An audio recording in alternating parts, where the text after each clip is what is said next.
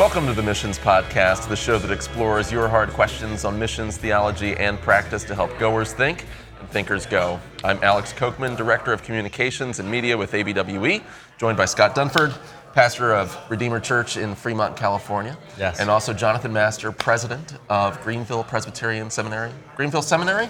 Greenville Presbyterian Theological Seminary, but you can call it Greenville Seminary. Greenville Seminary, that's better. That rolls off the tongue a little bit easier. In, obviously, Greenville. Greenville, South Carolina. That's right, absolutely. And we're glad you're here. We're grateful that you're a part of the Radius Conference where we're coming to you from here in Matthews, North Carolina as well. So I'm learning all of my southern geography, actually, right now.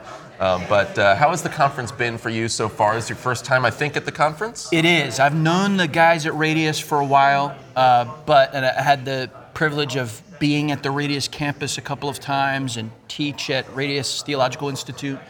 But this is my first Radius conference, and it's been a joy. It's been a joy to meet people who are thinking about overseas mission work. It's been a joy to just spend more time with brothers that I have so much in common with, and certainly the teaching we've gotten has been rich and good reminders of basic truths about the work that God's doing. And who's your favorite VP within the seminary, and why is it Pat Daly? Yeah, right. I mean, clearly he put you up to this, and he's both my favorite and least favorite. Yes, understandable. I was going to say least favorite. You said favorite, so it tells you where we stand. I'm an only child. That's how my parents feel about me. I'm both their least favorite and most favorite kids. That's right. It's the cross we bear. Anyway, we're glad you're here. Oh, it's a privilege. Thanks. Yeah. So let's talk about something that you've written on a little bit, which is the topic of grace and growing in grace. Yeah. Obviously, that's something we all want to grow in and understand more. You've written with Banner of Truth, which, we love Banner of Truth and what they're doing. Is it possible for missionaries who are entrusted with this gospel of grace? We think of this is your job, missionaries. You have to preach the gospel of grace. Is it possible for missionaries to lose sight of grace in their own lives? Absolutely.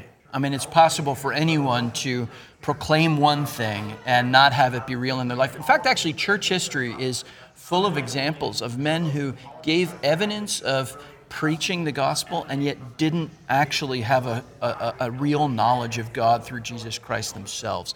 So certainly it is, and we can lose sight of these things all the time. The Apostle Paul tells us to persevere, to press on. He talks about how he presses on in his work. And so I guess one way to think about it is this: if the Apostle Paul saw himself as in need of pressing on and continuing to grow and learn, then certainly all of us who serve Christ today have that same need. And I think there are particular dangers, risks that missionaries have today, ways that it's more difficult for them, because many of the things I mentioned in the book have to do with our corporate life together in the church. And for many missionaries, they may be one of only a few people, a few believers in Christ overseas. And that really does present significant risks. It's not a bad thing. It's a good thing that the Lord has placed them there. But when we talk about growing in grace and look at the New Testament, normally that happens through the ministry of preaching and teaching,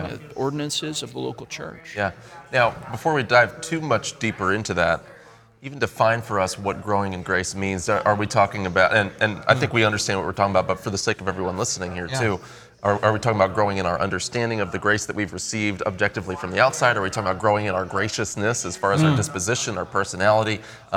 Is it some combination of the two? So, unpacking kind of churchy language, what do you mean when you talk about growing in grace? Obviously, we should grow in Christ, but what does it mean specifically to say growing in grace?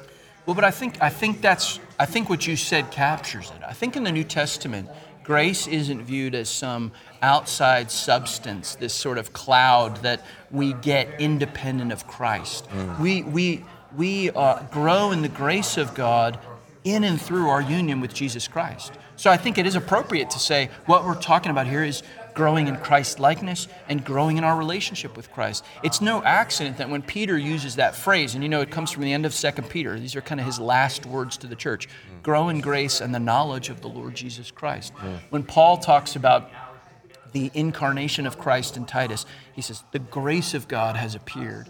And so I think that actually we do a disservice to our understanding of grace when we separate it out from growing in our knowledge and our understanding and our participation in our union with Jesus Christ. John Murray said that union with Jesus Christ is the fountain from which all the other blessings of salvation flow. And I think that's right when you look at the New Testament. It's so integral, not just to our understanding of what it means to be a Christian, but what it means to grow as a Christian. It's also just helpful, just if you're struggling to understand some of the controversies around justification and sanctification and the interplay there, and or even if you're trying to understand the doctrines of grace, it all centers on union with Christ. That precedes everything else. That really is kind of the key to understanding all of the Christian life, understanding the order of salvation, all those sorts of things. And for a missionary to have that concept is essential. So what would you say to a mature Christian, not a baby Christian, who wants to continue to grow in grace, wants to become more like Christ? What kind of encouragement would you give to a mature Christian to keep going? I mean, the first encouragement I would give is that God is at work in your life, that God the Holy Spirit, if you're a mature Christian, God is at work. He is concerned about your sanctification more than you are, and so He is working in you to transform you into the likeness of Jesus Christ. But the second thing I would say is, I think we can look at the commands of Scripture and see in very tangible ways the responsibilities that we're given as disciples of Jesus Christ. And I don't think those are antithetical to grace. Some people don't want to ever talk about the duties of the Christian life because they're afraid that somehow that'll make it sound like it's our own works that bring us into union with Christ. That's not what the Bible ever teaches, of course, but nonetheless it does say, pray without ceasing, flee youthful temptations, teach with great patience and careful instruction, forgive one another, even as God in Christ has forgiven you. So all those imperatives of what we're supposed to do as Christians are actually ways of, I think, answering that question, how it is that we continue to grow in grace, how it is that we continue to persevere in the grace that's given us in Jesus Christ. So, I mean, that even as we say it, it doesn't sound like a profound or sophisticated answer. It's just obey the Lord, follow Christ, be in the Word of God. Yeah. That's how God communes with us in and through His Word. Book of Hebrews begins with this description of how God, in many and various ways, spoke through the prophets, but now in these last days He's spoken to us through His Son. And of course, at the end of Hebrews, the author picks up on that and says, see to it that you do not refuse Him who is speaking. So at a basic level, I would say, read your Bible, sit under the ministry of the Word, and obey it. And today, if you hear His voice, don't harden your hearts. That's going to lead to a whole lot of specifics in any individual life, but that's the essence of what it means. It's the Psalm 1 life. Delighting in the law of the Lord, and in His law we meditate day and night. Because I think it could be a temptation for, so I'm in middle age now. You're still heading that way. Careening. You feel like you use an analogy of a car going uphill, and you think in your Christian life, hey, I crested the hill. I'm going to put it neutral and just let it slide down the rest of the way, and that's devastating to a believer's life. We've got to keep persevering in Christ. We had a great talk yesterday with Ian Hamilton, about keeping Christ as our focus, keeping our eyes on Christ, seeing as our salvation as something outside of us, and keeping that focus on Christ. It's so essential, especially as we get older, to keep pursuing Christ and His grace. Yeah, absolutely. And I think one question that comes up is, can we be too grace-focused to the exclusion of commands, law? But you've already sort of answered that. But I guess a further question with that is, okay, but we're here at a missions conference, right? And missions requires more than a lot of other aspects of the Christian life. Perseverance, willingness to go out and initiate and do hard things for the cause of Christ. And so how does grace lead to that kind of initiative and effort? Because that doesn't always feel gracious. That feels like a sacrifice. That feels like I'm giving God something, not necessarily that I'm receiving it, or am I? Yeah. Well, I mean, again, I'm thinking of the way in which Paul talks about obedience. The grace of God has appeared, and it teaches us to deny ungodliness and worldly lusts. And so I do think we have to be fueled by grace in order to do that kind of thing. And in fact, actually, even the willingness and the desire is an evidence of God's grace in the life of someone who would go and serve Christ in that way. And I think we need to be reminded of that and we do. Thank the Lord for it, that will to do according to His good pleasure is His work in you and an evidence of His grace in you. But you're absolutely right. It needs to continue to to fuel us. I don't think it is in any way opposed to the commands of God. I mean, I know we put the question that way. Can we be too focused on one to the exclusion of the other? Well, not biblically. We can't. Yeah. The New Testament Long doesn't gospel do that. sweetly comply. That's exactly right. That's exactly right. And so, and that comes back to ultimately proclaiming to our hearers and really to ourselves the whole Christ. You know, the antidote to antinomianism, to this abandonment of the law of God, is not more law. It's Christ. And the antidote to this sort of hyper legalism isn't less law. It's more Christ. And so proclaiming Christ, the whole Christ, speaks really to both of those tendencies that we have. And of course, that's what the New Testament does. So here we're at Radius. We're hearing great challenges about Christ and the gospel and even suffering in missions. If you spend time at Radius, you realize they spend a lot of time developing a theology of suffering. So, in Christian ministry, but especially in difficult missionary settings, it's hard. Life's hard. And so, and we talk about grace, maybe graciousness is a life controlled by grace and evidencing grace. What would you say how could we say to a missionary who's in a tough situation, what would you say to them about allowing grace to help fuel them in the middle of suffering and in difficult situations? I think one of the first things we need to remind ourselves of is that all the circumstances that God brings into our life are not accidental, that God is a sovereign and loving Heavenly Father. I'm reminded of the end of the book of Job, in Job 42, and he's had this confrontation with God, and what he says first in his final speech is, I know that you can do all things and that no plan of yours can be thwarted. And then he goes on to say, I didn't know what I was talking about before. You're God, I'm not. You're good, I only have a sliver of understanding, and it's very skewed of what goodness would look like in my life. Your ways are not my ways. Your thoughts are not my thoughts. You're wiser than I am. So in a sense, I think that would be an evidence of grace in someone's life, that their willingness to say, God's in control, God loves me, God's plan for the progress of the gospel far exceeds my own. And I was just talking prior to our sitting down here about several prominent Scottish missionaries, and it's interesting to look at some of them. Some of the men who looked the most promising, and in fact were the most promising, died very early. And you say to yourself, is that an accident? Is that a failure? Were they wrong to consider missions at all? And of course the answer is no. Now I can't tie up all those loose ends, but I know that God is in control. He's sovereign, and I can trust Him with my life, and I can trust Him with all these challenges that I'm facing. And the other thing I would say is this. In 2 Corinthians is such a help to us, because Paul in 2 Corinthians makes the case, a very counterintuitive case, I think, that actually my weakness and my suffering, it is not just something you should overlook and recognize that God's in control, but it's actually something in which God's power is being displayed. So we remember, of course, his cry to the Lord that the thorn in the flesh would be removed. And God says, my grace is sufficient for you because my power is perfected in your weakness.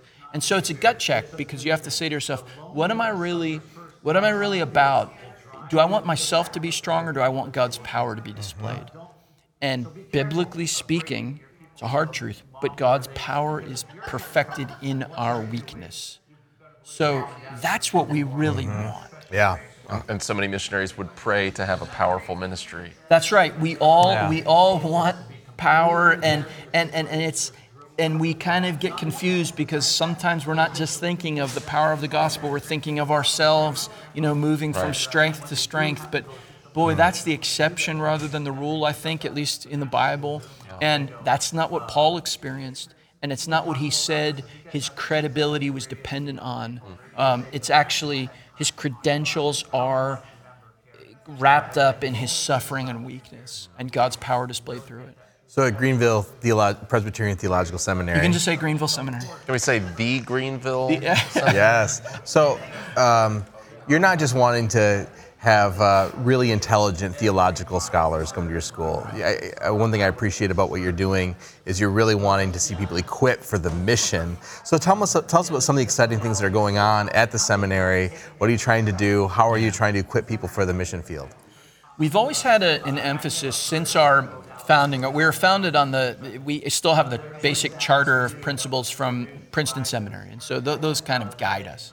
But one of the things we've always emphasized is that we're a seminary. In fact, my predecessor would always say something that it took me a while to understand. He would say, we're a seminary, not a graduate school of theology. And what he meant was not that we don't have graduate level classes and graduate level standards. What he meant was we are called by God to prepare men for pastoral ministry. And what that means is they have to be trained in personal piety. They have to grow in godliness. They have to grow in prayer. They have to be involved in the local church.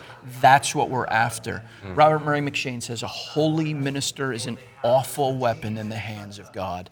And that's what we're persuaded is what the church needs and what God calls ministers to be. So that's at the top of the list. Now, it's a rigorous program. It's long. It's 122 credit hours. So there's lots of Greek, lots of Hebrew. But there's a reason for that too, a biblical reason for that. But I would say it starts with we want, in order to be a Christian minister, you need to be a Christian man. And grow in grace and the knowledge of the Lord Jesus Christ in that way. Yeah. And so you have a new partnership with Radius. Yes, we do. So we're so excited about this because, one of the things that's so clear when you're at a conference like this is how God is at work building His church everywhere. And that the Lord has called us in the Great Commission to make disciples of all nations. I mentioned the Princeton abstract earlier. One of the things it talks about is being a nursery for world missions. That's what their seminary was they wanted it to be. And actually, by God's grace, in the 1820s and 1830s, about 30% of their graduates went out to live and die overseas. You've never heard of them because they did the work they were called to do. Yeah. But that is a passion that I think is absent in many seminary contexts. Yeah. And but for us, it's right in line with what we're laser focused on, which is preparing men for gospel ministry.